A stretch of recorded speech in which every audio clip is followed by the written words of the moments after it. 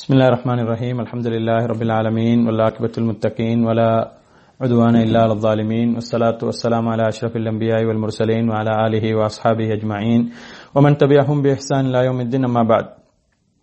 Rabbi shrah li sadri wa yassir li amri wahlul 'uqdatam min lisani yafqahu qawli. அளவற்ற அருளாளனும் நிகரில்லா அன்புடனுமாகிய எல்லாம் வல்ல அல்லாஹ்வின் திருநாமம் போற்றி ஆரம்பம் செய்கின்றேன். கண்ணியத்துக்கும் பெருமதிப்புக்கும் உரிய அல்லாஹ்வின் அடியார்களே, இஸ்லாமிய சகோதரர்களே, வாரம் நடைபெறக்கூடிய எங்கள் இந்த மார்க்க விளக்க வகுப்பில நோன்புடைய சட்டங்கள் தொடர்பாகவும் ரமதான் மாதத்தினுடைய விசேஷங்கள் தொடர்பாகவும் நாங்கள் பார்த்து வருகின்றோம். அந்த வகையில ரமதான் மாதத்திலே செய்யக்கூடிய அமல்களிலே மிக முக்கியமான அமல் நோன்பு தொடர்பாக நாங்கள் பல்வேறு சட்டங்களை பார்த்தோம். அதே நேரம் பகலிலே செய்யக்கூடிய அமல் தான் நோன்பு பிடிப்பது. இரவிலே செய்யக்கூடிய அமலாக கியாமுல் லைல் என்று சொல்லப்படக்கூடிய இராத் தொழுகை இருந்து கொண்டிருக்கின்றது என்பதனை நாங்கள் பார்க்கின்றோம். இந்த இராத் தொழுகையை பொறுத்தவரையில நமது சமுதாயத்தில் ரமதான் வந்தால்தான் என்னமோ இந்த இராத் தொழுகை தொழுதாக வேண்டும், ஏனைய காலத்துக்கும் இந்த இராத் தொழுகைக்கு சம்பந்தம் கிடையாது என்ற மாதிரியான ஒரு கருத்தோட்டம் இருப்பதை பார்க்கின்றோம். எப்படி ரமதான் வந்தால் நோன்பு பிடிக்க வேண்டுமோ அதே போன்று ரமதான் வந்தா மட்டும்தான் என்ன செய்யறது, இந்த தராவி தொழுகை, இந்த கியாமுல் லைல் இதெல்லாம் சொல்லணும் என்ற மாதிரியான ஒரு கருத்து காலாகாலமாக இருந்து வருவதை நாங்கள் பார்க்கின்றோம். அன்புக்கும் பெருமதிக்குரிய சகோதரர்களே, இந்த இராத் தொழுகையை பொறுத்தவரையில எப்படி ரமதான் அல்லாத காலங்களிலே சுன்னத்தான நோன்புகளை பிடிப்பதற்கு ரசூலுல்லாஹி ஸல்லல்லாஹு அலைஹி வஸல்லம் அவர்கள் எங்களுக்கு ஆர்வப்படுத்தி இருக்கிறார்களோ, அதே போன்று ரமதான் அல்லாத காலங்களிலும் இராத் தொழுகை தொடர்பாக ரசூலுல்லாஹி ஸல்லல்லாஹு அலைஹி வஸல்லம் அவர்கள் ஆர்வப்படுத்திய பல செய்திகளை பார்க்கின்றோம். அதற்கு மேலாக அல் குர்ஆனிலே இந்த இராத் தொழுகையுடைய சிறப்பு தொடர்பாக பேசப்பட்டிருக்கக்கூடிய பல்வேறுபட்ட ஆயத்துக்களை நாங்கள் பார்க்கின்றோம். அன்புக்கும் பெருமதிக்குரிய சகோதரர்களே, அல்லாஹ் தஆலா சூரத்து ஜுமருடைய 9வது வசனத்திலே சொல்லும் பொழுது, அதாவது அம்மன் ஹுவ கானித்துன் ஆனா அல்-லைலி சாஜிதன் வ காயிமா, அதாவது இரவிலே சுஜூதிலும் நின்றவர்களாகவும் தொழுகையில் ஈடுபடக்கூடியவர்களை பற்றி அல்லாஹ் தஆலா சொல்லும் பொழுது அவர்களை சிறப்பித்து சொல்வதை நாங்கள் பார்க்கின்றோம். இன்னமா யதக்கர் உலுல் அல்பாப், கடைசியாக அந்த வசனத்தில் வல்லதீன லா யஅலமூன இன்னமா யதக்கர் உலுல் அல்பாப், அவர்கள் என்ன செய்வார்கள், அவருடைய சிறப்புகளை பற்றி சொல்லும் பொழுது அவர்கள் அல்லாஹ்வுடைய ரஹ்மத்தை எதிர்பார்த்து, அல்லாஹ்வுடைய அருளை எதிர்பார்த்து இந்த அமலை செய்கிறார்கள், அவர்கள் புத்தி உடையவர்களாக இருக்கிறார்கள் என்று சொல்லி அல்லாஹ் தஆலா உலுல் அல்பாப் என்று சொல்லி என்ன செய்கின்றான், இப்படிப்பட்ட இரவிலே தொழக்கூடியவர்களை பற்றி சூரத்து ஜுமருடைய 9ஆம் வசனத்திலே சொல்வதை நாங்கள் பார்க்கின்றோம். அதே நேரம் அல்லாஹ் தஆலா இன்னும் பல இடங்களில் சூரத்து சஜதாவுடைய 15, 17 வசனங்களிலே, அதே நேரம் சூரத்துல் ஃபுர்கானிலே மிக முக்கியமாக, அதாவது இபாதுர் ரஹ்மான், அல்லாஹ்வுடைய ரஹ்மானுடைய அடியார்களுடைய பண்புகளை அல்லாஹ் சொல்லும் பொழுது, வல்லதீன யபீதுன லிரப்பிஹிம் சுஜ்ஜதன் வ கியாமா, அவர்கள் என்ன செய்வார்கள், அவர்களுடைய இரா பொழுதுகளிலே என்ன செய்வார்கள், இரா பொழுதை அவர்கள் தன்னுடைய தங்களுடைய இறைவனுக்காக அவர்கள் என்ன செய்வார்கள், சுஜூதிலும் அவர்கள் நிலையிலும் இருந்தவர்களாக அவர்கள் என்ன செய்வார்கள், அவருடைய இரா பொழுதுகளை கழிப்பார்கள். சுஜூதிலும் நிலையிலும் இருந்தான்னு சொன்னால் இரவிலே தொழுது கொண்டிருப்பார்கள் என்பதனை அல்லாஹ் தஆலா அந்த இபாதுர் ரஹ்மானுடைய மிக முக்கியமான பண்புகளில் ஒன்றாக அல்லாஹ் தஆலா சூரத்துர் ரஹ்மான்ல சொல்லி காட்டுவதை நாங்கள் பார்க்கிறோம். தொடர்ந்து அல்லாஹ் சொல்கிறான், இப்படி செய்பவர்களுக்கு அல்லாஹ் தஆலா கொடுக்கக்கூடிய பரிசு என்னன்னு சொன்னால், உலாயிக யுஜ்ஸௌனல் குர்ஃபத பிமா ஸபரு, அதாவது இவர்கள் இப்படி பொறுமையோடு இந்த அமல்களை செய்த காரணத்தினால இவர்கள் என்ன செய்வார்கள், நாளை மறுமையிலே சுவர்க்கத்தில் அவர்களுக்கு விசேடமான அறைகள் இருக்கின்றன. அதிலே அவர்களுக்கு என்ன, வயுல்கௌன ஃபீஹா தஹிய்யத்தன் வ ஸலாமா, அங்கே என்ன வரவேற்பு இருக்கும், அங்கே சாந்தி, உங்கள் மீது சாந்தி உண்டாகட்டும் என்று அங்கே என்ன செய்வார்கள், அங்கே இருக்கக்கூடிய சுவனவாசிகள் சொல்லுவார்கள். அதிலே அவர்கள் ஹாலிதீன ஃபீஹா ஹஸனத் முஸ்தகர்ரம் வ முகாமா, அவர்கள் என்ன செய்வார்கள், அந்த சுவனவாசிகளிலே அப்படியே தொடர்ந்து இருந்து விடுவார்கள் என்று சொல்லி அல்லாஹ் தஆலா அவர்கள் இருக்கக்கூடிய இடங்களிலே மிகச் சிறப்பான இடமாக சுவர்க்கத்தில் அவர்கள் தொடர்ந்து இருந்து விடுவார்கள் என்று சொல்லி அல்லாஹ் தஆலா சூரத்துல் ஃபுர்கானுடைய 64ஆம் வசனம் தொடக்கம் 76ஆம் வசனம் வரைக்கும் அந்த இபாதுர் ரஹ்மானுடைய பண்புகளை சொல்லும் பொழுது, அந்த பண்புகளிலே மிக முக்கியமான பண்புகள் ஒன்றாக இராத் தொழுகையை பற்றி அல்லாஹ் தஆலா ஐங்கால தொழுகைக்கு மேலதிகமாக இராத் தொழுகையுடைய விசேடத்தை பற்றி சொல்லி, அப்படி தொழக்கூடியவர்களுக்கு நாளை மறுமையிலே சுவர்க்கத்தை நாங்கள் பரிசாக கொடுப்போம் என்பதனை அல்லாஹ் தஆலா சொல்லி காட்டுவதை நாங்கள் பார்க்கின்றோம். அன்புக்கும் பெருமதிக்குரிய அல்லாஹ்வின் அடியார்களே, இஸ்லாமிய சகோதரர்களே, இப்படி அல் குர்ஆனிலே பல இடங்களில் இந்த இராத் தொழுகையை பற்றி, இராத் தொழுகை தராவீஹுடைய அந்த தஹஜ்ஜத்துடைய நேரம், இரவுடைய கடைசி பகுதியிலே நாங்கள் அல்லாஹ்விடத்திலே பாவ மன்னிப்பு தேடுதல், தொழுதல் பற்றி எல்லாம் நிறைய வந்திருப்பதோடு ரசூலுல்லாஹி ஸல்லல்லாஹு அலைஹி வஸல்லம் அவர்களும் என்ன செய்கிறார்கள், இந்த இராத் தொழுகையை பற்றி எங்களுக்கு பொதுவாக ஆர்வப்படுத்தியிருக்கிறார்கள். ரமதான் அல்லாத காலங்களில் கூட நாங்கள் தொழ வேண்டும், இது ஒரு மிக வரவேற்க தரக்கூடிய தொழுகையாக இருக்கின்றது என்பதை ரசூலுல்லாஹி ஸல்லல்லாஹு அலைஹி வஸல்லம் அவர்கள் சொல்லக்கூடிய ஒரு செய்தி.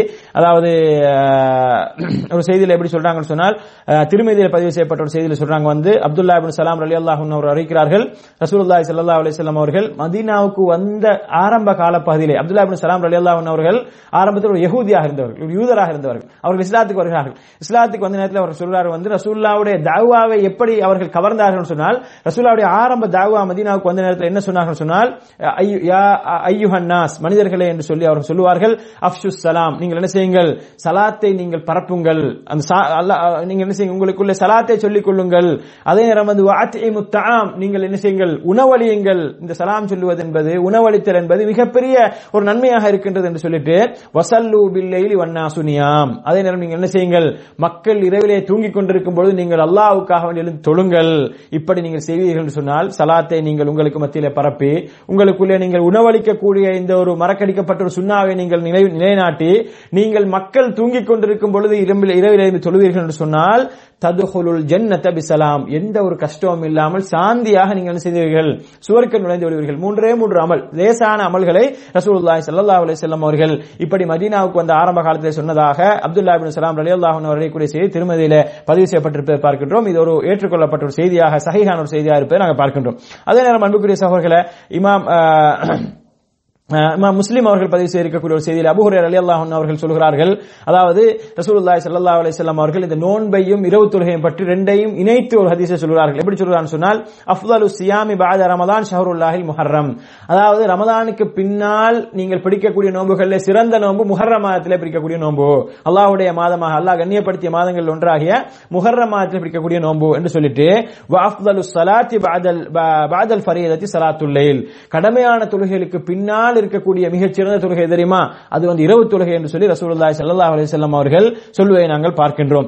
அதே நேரம் அன்புக்கும் பெருமைக்குரிய சகோதரர்களே, இன்னும் அபூ தாவூதிலே பதிவு செய்யப்பட்ட இன்னும் ஒரு செய்தி, அபூ தாவூத் திருமதி போன்ற கிரந்தத்திலே பதிவு செய்யப்பட்ட ஒரு செய்தியில் சொல்றாங்க, அக்ரபு மா யகூனு ரப்பு மினல் அப்தி ஃபீ ஜௌஃபில் லைலில் ஆகிர், அதாவது இரவனுடைய கடைசி பகுதியில என்ன செய்றான், அல்லாஹ் தஆலா அடியானுக்கு மிகவும் நெருக்கமாக இருக்கின்றான்.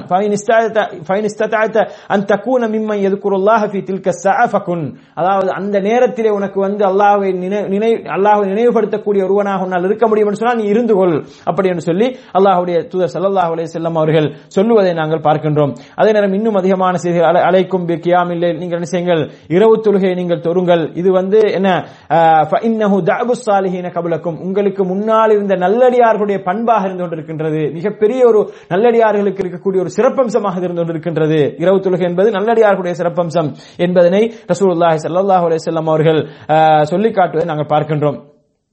அதே நேரம் இன்னொரு செய்தியில ரசூலுல்லாஹி ஸல்லல்லாஹு அலைஹி வஸல்லம் சொல்றாங்க, லிமன் அதாபல் கலாம், யாருடைய பேச்சு சிறப்பாக அமைந்து, வஅதஅம தஆம், அவர் சாப்பாடு மற்ற மக்களுக்கு உணவளிக்கக்கூடிய அந்த பண்பு மாடம் வஅதாம ஸியாம், நோன்பையும் அவர் தொடர்ந்து நோன்பு நோக்கக்கூடிய சுன்னத்தா நோன்புகளை தொடர்ந்து நோக்கக்கூடியவராக இருந்த, வஸல்லா பில்லைலி வன்னாசு நியாம், அவர் மக்கள் தூங்கிக் கொண்டிருக்கும் பொழுது இரா தொழுகையின் தொழுவார் என்று சொன்னால் அவர் என்ன செய்யலாம், சுவர்க்கத்துக்கு எந்த ஒரு கஷ்டமும் இல்லாமல் சென்று விடலாம் என்ற அந்த செய்தியையும் திருமதியில பதிவு செய்யப்பட்டிருப்பதை பார்க்கணும். இமாம் அல்பானி ரஹ்மத்துல்லாஹி அவர்கள் கூட இதனை என்ன செய்கிறார்கள், ஹசன் என்று சொல்லியிருப்பேன் நாங்கள் பார்க்கிறோம். இப்படி அன்புக்கும் பெருமைக்குரிய ஏகப்பட்ட செய்திகள் அடுக்கிக் கொண்டே செல்லலாம் இந்த கியாமுல் லைல் இரவு தொழுகையுடைய சிறப்பு சம்பந்தமாக.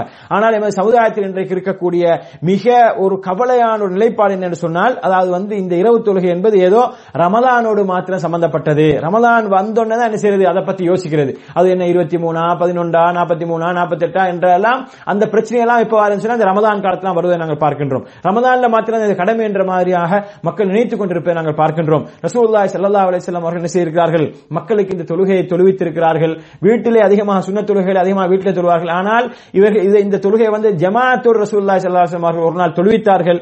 அடுத்த நாளும் என்ன செய்ய பார்க்கிறார்கள், தொழுவிக்க பார்க்கிறார்கள். மக்கள் கூட்டம் என்ன செய்கின்றது, கூடி விடுகின்றது. அந்த நேரத்தில் ரசூலுல்லாஹி ஸல்லல்லாஹு அலைஹி வஸல்லம் அவர்கள் யோசிக்கிறார்கள், நான் இதனை மக்களுக்கு வெளியே சென்று, வீட்டிலிருந்து வெளியே சென்று பள்ளியை நான் தொழுவித்தால் சில வேளை அல்லாஹ் தஆலா என்னை கடமையாக்கி விடுவானோ என்று சொல்லி பயப்பட்டு மக்கள் மீதுள்ள ரஹ்மத்தின் காரணமாக, அருளின் காரணமாக ரசூலுல்லாஹி ஸல்லல்லாஹு அலைஹி வஸல்லம் செய்கிறார்கள், அப்படி வெளியே போகாமல் இருக்கிறார்கள் என்பதை நாங்கள் பார்க்கின்றோம். அன்புக்கும் பெருமைக்குரிய சகோதரர்களே, இப்படிப்பட்ட இந்த இரா தொழுகை சம்பந்தமாக பல்வேறுபட்ட செய்திகள், ஹதீஸ்கள் வந்திருப்பதை பார்க்கின்றோம். நம்ம சமுதாயத்தில் இதனுடைய சிறப்பை அறிந்து கொள்வதை விட இதனுடைய எண்ணிக்கை அறிந்து கொள்வதில் என்ன செய்கிறார்கள், மிகப்பெரிய ஆர்வத்தோடு இருக்கிறார்கள். அதாவது எண்ணிக்கை எத்தனை, அதா இதா, அதுக்காக வேண்டி என்ன செய்யலாம், அதுக்காக வேண்டிய அடிபுடிகள், அதுக்காக வேண்டிய சண்டதக்கங்கள் எல்லாம் நடப்பதை நாங்கள் பார்க்கின்றோம். அன்புக்கும் பெருமைக்குரிய சகோதரர்களே, நாங்கள் அந்த அளவுக்கு ஒன்றுமே என்ன செய்ய தேவையில்லை. மிக பெரிதாக இதனை நாங்கள் முரண்பட்டுக் கொள்ள கொள்ளக்கூடிய அமைப்புல இது என்ன செய்யல, அந்த அளவுக்கு தெளிவில்லாமல் இது இருக்கல. மிக தெளிவாக சுன்னாவில் சொல்லப்பட்டிருக்கின்றது. ரசூலுல்லாஹி ஸல்லல்லாஹு அலைஹி வஸல்லம் உடைய இரவு தொழுகை பற்றி ரசூலுல்லாஹ்வுடைய மனைவிமார்கள் ரசூலுல்லாஹ்வுக்கு மிகவும் நெருக்கமாக இருந்த ஆயிஷா ரலியல்லாஹு அன்ஹா அவர்கள் அறிவிக்கும் போது சொல்றாங்க, ஆயிஷா ரலியல்லாஹு அன்ஹா போய் ஒரு சஹாபி கேட்கிறார், யார் ஆயிஷா அந்த உம்முல் முஃமினீன் முஃமின்களுடைய தாயே, ரசூலுல்லாஹி ஸல்லல்லாஹு அலைஹி வஸல்லம் உடைய இரவு தொழுகை எப்படி இருந்தது என்று கேட்ட நேரத்தில் ஆயிஷா ரலியல்லாஹு அன்ஹா அவர்கள் மார்க்க அறிவு, அல்லாஹ்வுடைய பேரருளால் மிகப்பெரிய மார்க்க அறிவு கொடுக்கப்பட்ட, மார்க்கத்தை மிக தெளிவாக அறிந்திருந்த சஹாபாக்களில் முக்கியமான ஒருவராக ஆயிஷா ரலியல்லாஹு அன்ஹா இருக்கிறார்கள். இந்த ஆயிஷா ரலியல்லாஹு அன்ஹா அவர்களிடத்தில் சஹாபாக்கள் நிறைய சட்டங்களை கேட்பார்கள், போய் கேட்கக்கூடியவர்களாக இருந்தார்கள். அந்த ஆயிஷா ரலியல்லாஹு அன்ஹா அவர்கள்ட்ட இந்த மாதிரி இந்த இரவு தொழுகை பற்றி கேட்ட நேரத்தில் மிக தெளிவான ஒரு பதிலை கொடுக்கிறார்கள். மக்கள் குழம்பிவிடக் கூடாது, மக்கள் சுயமிச்சையாக சுயமுடிவாக முடிவெடுத்து விடக்கூடாது என்பதற்காக சொல்கிறார்கள். ரசூலுல்லாஹி ஸல்லல்லாஹு அலைஹி வஸல்லம் அவர்கள் ரமதானிலும் சரி ரமதான் அல்லாத காலங்களிலும் சரி 11 ரக்காத்துக்களை விட கூடுதலாக தொழமாட்டார்கள் என்று மிக தெளிவாக ஆயிஷா ரலியல்லாஹு அன்ஹா அவர்கள் என்ன செய்கிறார்கள். அதாவது ரசூலுல்லாஹ் 11 ரக்காத்துக்கள் தொழுவார்கள் என்று சொல்லி சுருக்கமா சொல்லியிருந்தேன்னு சொன்னால் அதுல இருந்து பல அர்த்தங்கள் எடுக்கலாம். அது சும்மா காலத்தில் தொழுதிப்பாங்க, ரமதான் காலத்தில் கூட தொழுதிப்பாங்க, அப்படி இப்படின்னு சொல்லி வேற வேற அர்த்தங்கள் எடுக்கலாம். எனவே இந்த எந்த ஒரு அர்த்த திருத்தங்களும் இதுல எந்த ஒரு அதாவது மாற்று கருத்தும் எடுக்க முடியாத அளவுக்கு மிக தெளிவாக ஆயிஷா ரலியல்லாஹு அன்ஹா அவர்கள் என்ன செய்தார்கள், சொல்லிவிட்டார்கள். ரமதானிலும் சரி ரமதான் அல்லாத காலங்களிலும் சரி ரசூலுல்லாஹி ஸல்லல்லாஹு அலைஹி வஸல்லம் அவர்கள் 11 ரக்காத்தை விட கூடுதலாக தொழமாட்டார்கள் என்று தெளிவாக சொன்ன செய்தி எல்லா மக்களும் அங்கீகரிக்கக்கூடிய சஹீஹுல் புகாரி என்று சொல்லக்கூடிய கிரந்தத்திலே மிக தெளிவாக இந்த செய்தி ஆரம்ப பகுதியிலேயே, சஹீஹ் புகாரியுடைய ஆரம்ப பகுதியிலேயே இந்த செய்தி பதியப்பட்டிருப்பதை நாங்கள் பார்க்கின்றோம். அன்புக்கும் பெருமைக்குரிய சகோதரர்களே, இந்த செய்திக்கு அடுத்த செய்தியாக இன்னொரு செய்தி வருகின்றது. அந்த செய்தியில ஒரு சின்ன ஒரு முரண்பாடு இருக்கின்றது. இதை வைத்து என்ன செய்கிறார்கள், எத்தனை ரக்காத்து வேண்டாலும் தொழலாம் என்று சொல்லி ஒரு கருத்தை பரப்புகிறார்கள். எப்படி அந்த செய்தி என்று சொன்னால், இப்னு அப்பாஸ் ரலியல்லாஹு அன்ஹு அவர் அறியக்கூடிய செய்தி. அந்த செய்தியில இப்னு அப்பாஸ் ரலியல்லாஹு அன்ஹு அவர்கள் என்ன செய்கிறார்கள், ஒரு முறை ரசூலுல்லாஹி ஸல்லல்லாஹு அலைஹி வஸல்லம் வீட்டிலே தங்குகிறார்கள். அப்ப தங்குகின்ற நேரத்தில் என்ன செய்ய, ரசூலுல்லாஹி ஸல்லல்லாஹு அலைஹி வஸல்லம் இரவு தொழுகையை அவதானிக்கிறார்கள். அவதானித்து விட்டு அவர்கள் எண்ணி விட்டு சொல்கிறார்கள், ரசூலுல்லாஹி ஸல்லல்லாஹு அலைஹி வஸல்லம் அவர்கள் இரவிலே 13 ரக்காத்துகள் தொழுதார்கள் என்று சொல்கிறார்கள். அந்த ஹதீஸுக்கு பின்னால வரக்கூடிய புகாரில வரக்கூடிய ஹதீஸ். அப்ப 13 ரக்காத்துகள் ரசூலுல்லாஹி ஸல்லல்லாஹு அலைஹி வஸல்லம் அவர்கள் தொழுததாக இப்னு அப்பாஸ் ரலியல்லாஹு அன்ஹு சொல்கிறார்கள். அப்ப இதை வைத்து என்ன இரவு தொழுகை பொதுவாக இருக்கக்கூடிய ஹதீஸ்கள் ஸலாத்துல் லைலி மஸ்னா மஸ்னா, இரவு தொழுகை இரண்டாக தொழப்படும் என்ற ஹதீஸ்களையும் வைத்து இந்த ஹதீஸ்களையும் வைத்து என்ன செய்கிறார்கள், ஆயிஷா ரலியல்லாஹு அன்ஹா அவருடைய ஹதீஸை பற்றி ஒரு கவனம் எடுக்காமல் என்ன செய்கிறார்கள் சொன்னால், இரவு தொழுகை எத்தனை வேணாலும் தொழுதுக்கலாம் என்று அந்த மாதிரி ஒரு கருத்தை தெரியக்கூடியவர்களும் இருக்கத்தான் செய்கிறார்கள். இரவு தொழுகைக்குரிய எண்ணிக்கை கிடையாது என்று சொல்லக்கூடிய இருக்கிறார்கள். ஆனால் அன்புக்கும் பெருமைக்குரிய சகோதரர்களே, யார் எதை சொன்னாலும் கூட நாங்கள் பார்க்க வேண்டியது சுன்னாவிலே எந்த அளவுக்கு தெளிவாக வந்திருக்கின்றது என்பதைத்தான் நாங்கள் பார்க்க வேண்டும். சுன்னாவில மிக தெளிவாக ரசூலுல்லாஹி ஸல்லல்லாஹு அலைஹி வஸல்லம் அவர்கள் 11 ரக்காத்துகள் தொழுதார்கள் என்று ஆயிஷா ரலியல்லாஹு அன்ஹா அவர்கள் அறிவித்திருக்கும் பொழுது நாங்கள் என்ன செய்ய வேண்டியதில்லை, இதுல குழப்பம் அடைய தேவையில்லை. சரி, அதே புகாரிலே பதிவு செய்யப்பட்ட இப்னு அப்பாஸ் ரலியல்லாஹு அன்ஹு அவருடைய செய்தி என்ன செய்யறது, 13 ரக்காத்தின் வந்திருக்குது என்று நீங்கள் கேட்டால், இதை பொறுத்தவரையில் இதற்கு உலமாக்கள் என்ன விளக்கம் சொல்லாம ஒன்றும் போகல. ஏன்னா இதுல தெளிவாக விளங்குது முரண்பாடு. அப்ப இந்த முரண்பாடு என்ன, எப்படி இந்த முரண்பாடு ஏற்பட்டது என்பதற்கு உலமாக்கள் மிக தெளிவாக விளக்கம் சொல்கிறார்கள்.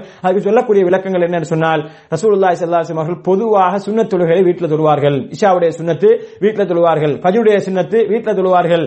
இரவு தொழுகை என்பது இந்த இஷாவுடைய சுன்னத்துக்கு பிறகு ஃபஜ்ருடைய சுன்னத்துக்கு முன்னால இந்த ரெண்டுக்கு இடைப்பட்ட நேரத்தில் தொழப்படுவதுதான் இரவு தொழுகை. அது எந்த நேரத்தில் நான் தொழுதுக்கலாம்.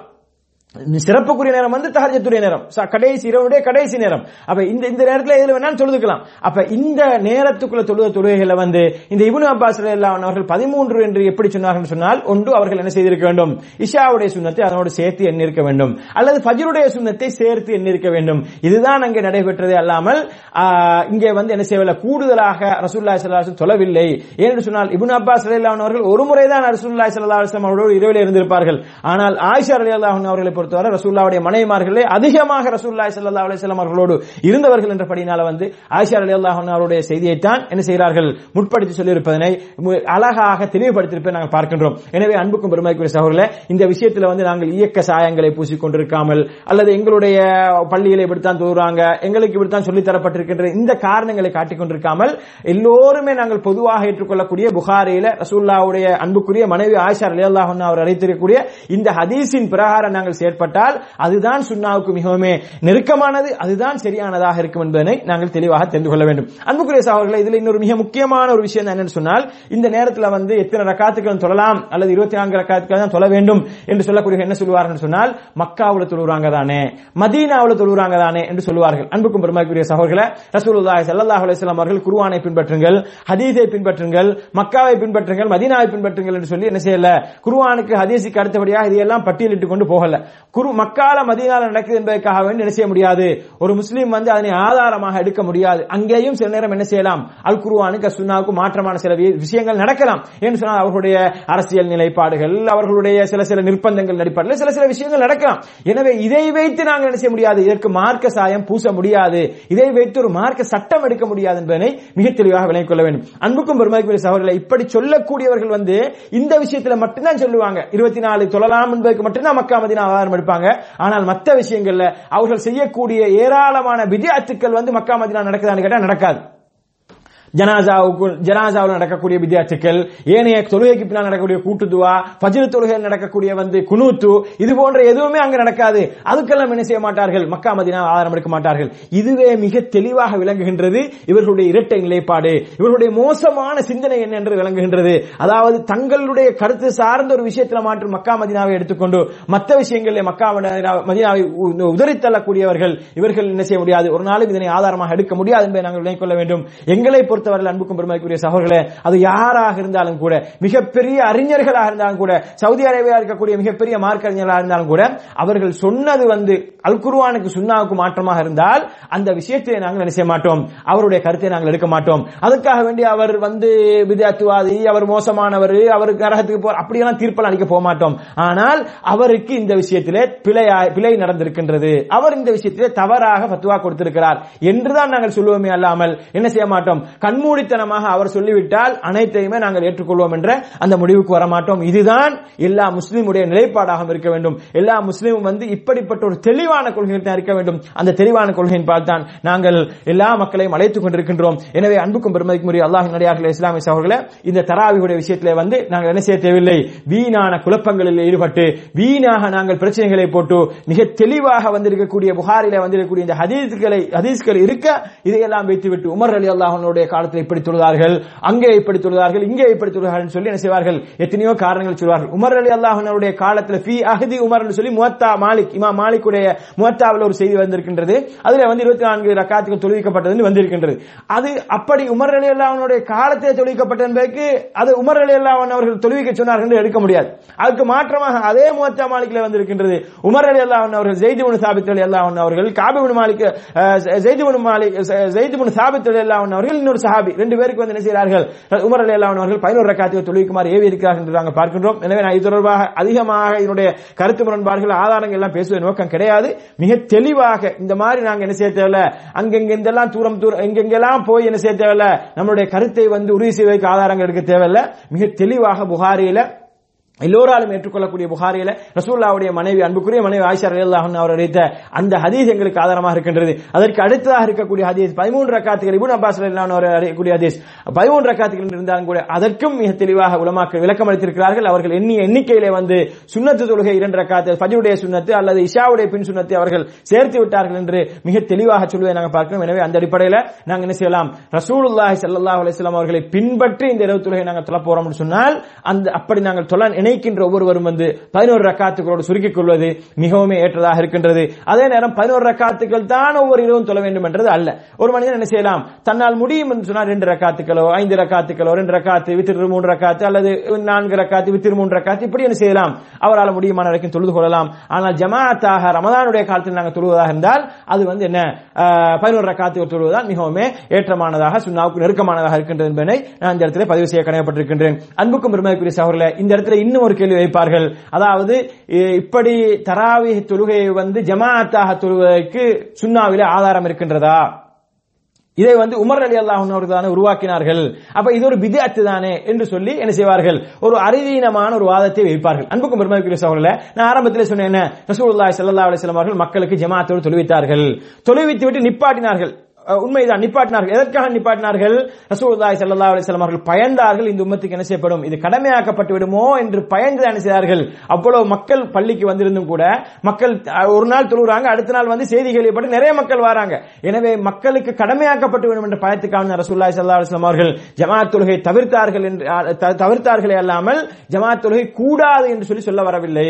நீங்க ரமதான்ல வந்து கூடாதுன்னு சொல்ல வரவில்லை. ஏன்னா ரசூலுல்லாஹ் தொழுது ஒரு நாளாவது தொழுது இருக்கிறார்கள், ஒரு நாள் தொழுதுக்கு ஆதாரம் இருக்கின்றது. அந்த ஆதாரத்தின் அடிப்படையில் தான் என்ன செய்கிறார்கள், உமர் ரலியல்லாஹு அன்ஹு அவர்கள் வந்து ஜமாஅத் தொழுகை மீண்டும் ரமதான்ல வந்து தொழுவதற்கு அதனை செய்கிறார்கள், அதனை மீண்டும் ஆரம்பிக்கிறார்கள் என்பதை நாங்கள் விளங்கிக் கொள்ளணும். அப்ப அபூபக்கர் ரலியல்லாஹு அன்ஹு அவர்கள் தொழுதிக்கலாம் தானே, தொலை வச்சுக்கலாம் தானே கேட்டா, அபூபக்கர் ரலியல்லாஹு அன்ஹுடைய ஆட்சி காலம் என்றது ரொம்ப குறுகிய ஆட்சி காலம், ஒரு 2.5 வருஷம் தான் ஆட்சி செஞ்சாங்க. அதுல வந்து நிறைய போர்கள், நிறைய பிரச்சனைகள், முர்த்ததுகள், ஜகாத்து தர மறுத்தவர்கள், இஸ்லாத்தை வெளியேறினவர்கள், இவர்களுடைய பல பிரச்சனைகள் இருந்தது. அப்ப இந்த பிரச்சனைகள் யுத்தங்கள் எல்லாம் கவனம் செலுத்திக் கொண்டிருந்த காரணத்தினால வந்து 2.5 வருஷம் ஆட்சி செஞ்ச காரணத்தினால வந்து அவனை வந்து ஜமாஅத்தோட தொழுவிக்க முடியல.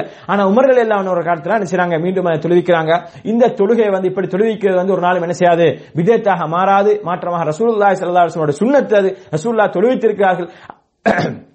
தொழுவிக்காம விட்டது காரணம் என்று சொன்னால் அது கடமையாக்கப்பட்ட பயம் தான். ஆனால் உமர் ரலியல்லாஹு அன்ஹு அவர்களுக்கு அந்த பயம் இருக்க முடியாது. உமர் ரலியல்லாஹு அன்ஹு அவர்களுக்கு அல்லாஹ் தஆலா வஹை அனுப்பி அதை என்ன செய்ய முடியாது, கடமையாக்க முடியாது என்ற காரணத்தால வந்து இந்த தொழுகையை வந்து தாராளமாக ஜமாஅத்தார் தொழலாம். இதுல வந்து சிறுவர்கள், பெண்கள் குறிப்பாக என்ன செய்யலாம், இந்த தொழுகையில வந்து போறதுல வந்து என்ன செய்யல, எந்த ஒரு தடையும் வந்ததாக இல்ல. பொதுவாக பெண்கள் பள்ளிக்கு போறதுக்கு அனுமதி கேட்கிறாங்கன்னு சொன்னால் அவங்க போறதுக்குரிய ஃபித்னாக்கள் எதுவுமே இல்ல, அவங்க போறதுக்குரிய வசதி வாய்ப்புகள் இருக்கும்னு சொன்னால் அதை அனுமதிக்குமாறு ரசூலுல்லாஹி ஸல்லல்லாஹு அலைஹி வஸல்லம் அவர்கள் சொல்லி இருப்பதை நாங்கள் பார்க்கின்றோம். எனவே அவர்கள் அலங்காரங்கள் எல்லாம் ஏற்படுத்திக் கொண்டு நவீன ஆடைகளை, அலங்காரமான ஆடைகள் எல்லாம் உடுத்திக் கொண்டு பள்ளிக்கு போகாமல் என்ன செய்யணும், அந்த மாதிரியான ஃபித்னாவை தூண்டக்கூடிய விஷயங்களை தவிர்த்துக் கொண்டு ஒழுக்கமான முறையில் பள்ளிக்கு போய் இந்த தொழுகை நிறைவேற்றுவான்னு சொன்னால் அதில் என்ன செய்யலாம், அதுல வாசனை திருவயங்களை பூசிக்கொண்டு போவது இதெல்லாம் தவிர்க்கப்பட வேண்டியது. இப்படி இல்லாமல் ஒழுக்கமான முறையில் இஸ்லாம் சொல்லக்கூடிய முறையில் போய் அவர்களும் இந்த தொழுகை நிறைவேற்றுவான்னு சொன்னால் அங்கே வந்து வரவேற்கத்தக்கதாக இருக்கின்றது. என்று சொன்னால் குறிப்பாக ரமதானுடைய மாதத்தில் வந்து இந்த தொழுகை வந்து என்ன மிகவும் வரவேற்கப்படக்கூடிய ஒரு சுன்னாவாக ரமதானிலே பகல் பொழுதிலே நோன்பு பிடித்து இரப்பொழுதுகளிலே நாங்கள் நின்று வணங்குவது என்பது, இரவிலே நின்று வணங்குவது பற்றி ரசூலுல்லாஹி ஸல்லல்லாஹு அலைஹி வஸல்லம் சொல்லும் பொழுது மன் காம ரமலான ஈமானன் வஹ்திசாபன், யார் வந்து ரமதானுடைய இரவிலே வந்து எப்படி என்ன செய்றாரு, ஈமானோடு நம்பிக்கையோடும் அல்லாஹ் மீது நம்பிக்கையில மிக தெளிவான ஒரு நிலைப்பாட்டில் அல்லாஹ்விடத்திலே நன்மை எதிர்பார்த்தவராக அவர் நின்று வணங்குகிறார் சொன்னால் அவர் முன் செய்த பாவங்கள் மன்னிக்கப்படும், குஃபிர லஹு மா தக்கத்தம் மின் தம்பிஹி என்று விசேஷமாக சொல்லியிருக்கிறார்கள். எனவே ரமதானுடைய இரவிலே தொழுவது என்பது மிக முக்கியமானது. அப்படி தொழுதால் எங்களுக்கு முன் செய்த பாவங்கள் மன்னிக்கப்படும் என்ற இந்த செய்தி அபூ ஹுரைரா ரலியல்லாஹு அன்ஹு அவர் அறிவிக்கிறாங்க. வந்து புகாரில 37ஆம் இலக்கத்திலும் முஸ்லிமில 759ஆம் இலக்கத்திலும் பதிவு செய்யப்பட்டிருப்பதை நாங்கள் பார்க்கின்றோம். எனவே அன்புக்கும் பெருமைக்குரிய சகோதரர்களே, அல்லாஹ்வின் நல்லடியார்களே, இந்த இராத் தொழுகையுடைய விஷயத்திலே வந்து ரசூலுல்லாஹி ஸல்லல்லாஹு அலைஹி வஸல்லம் உடைய சுன்னாவை நாங்கள் தெளிவாக தெரிந்து கொண்டு ஏனைய பொய்யான நொண்டி சாட்டுக்களை, நொண்டி காரணங்களை, தேவையில்லாத பொய்யான பொருத்தமில்லாத ஆதாரங்களை எடுத்துக்கொண்டு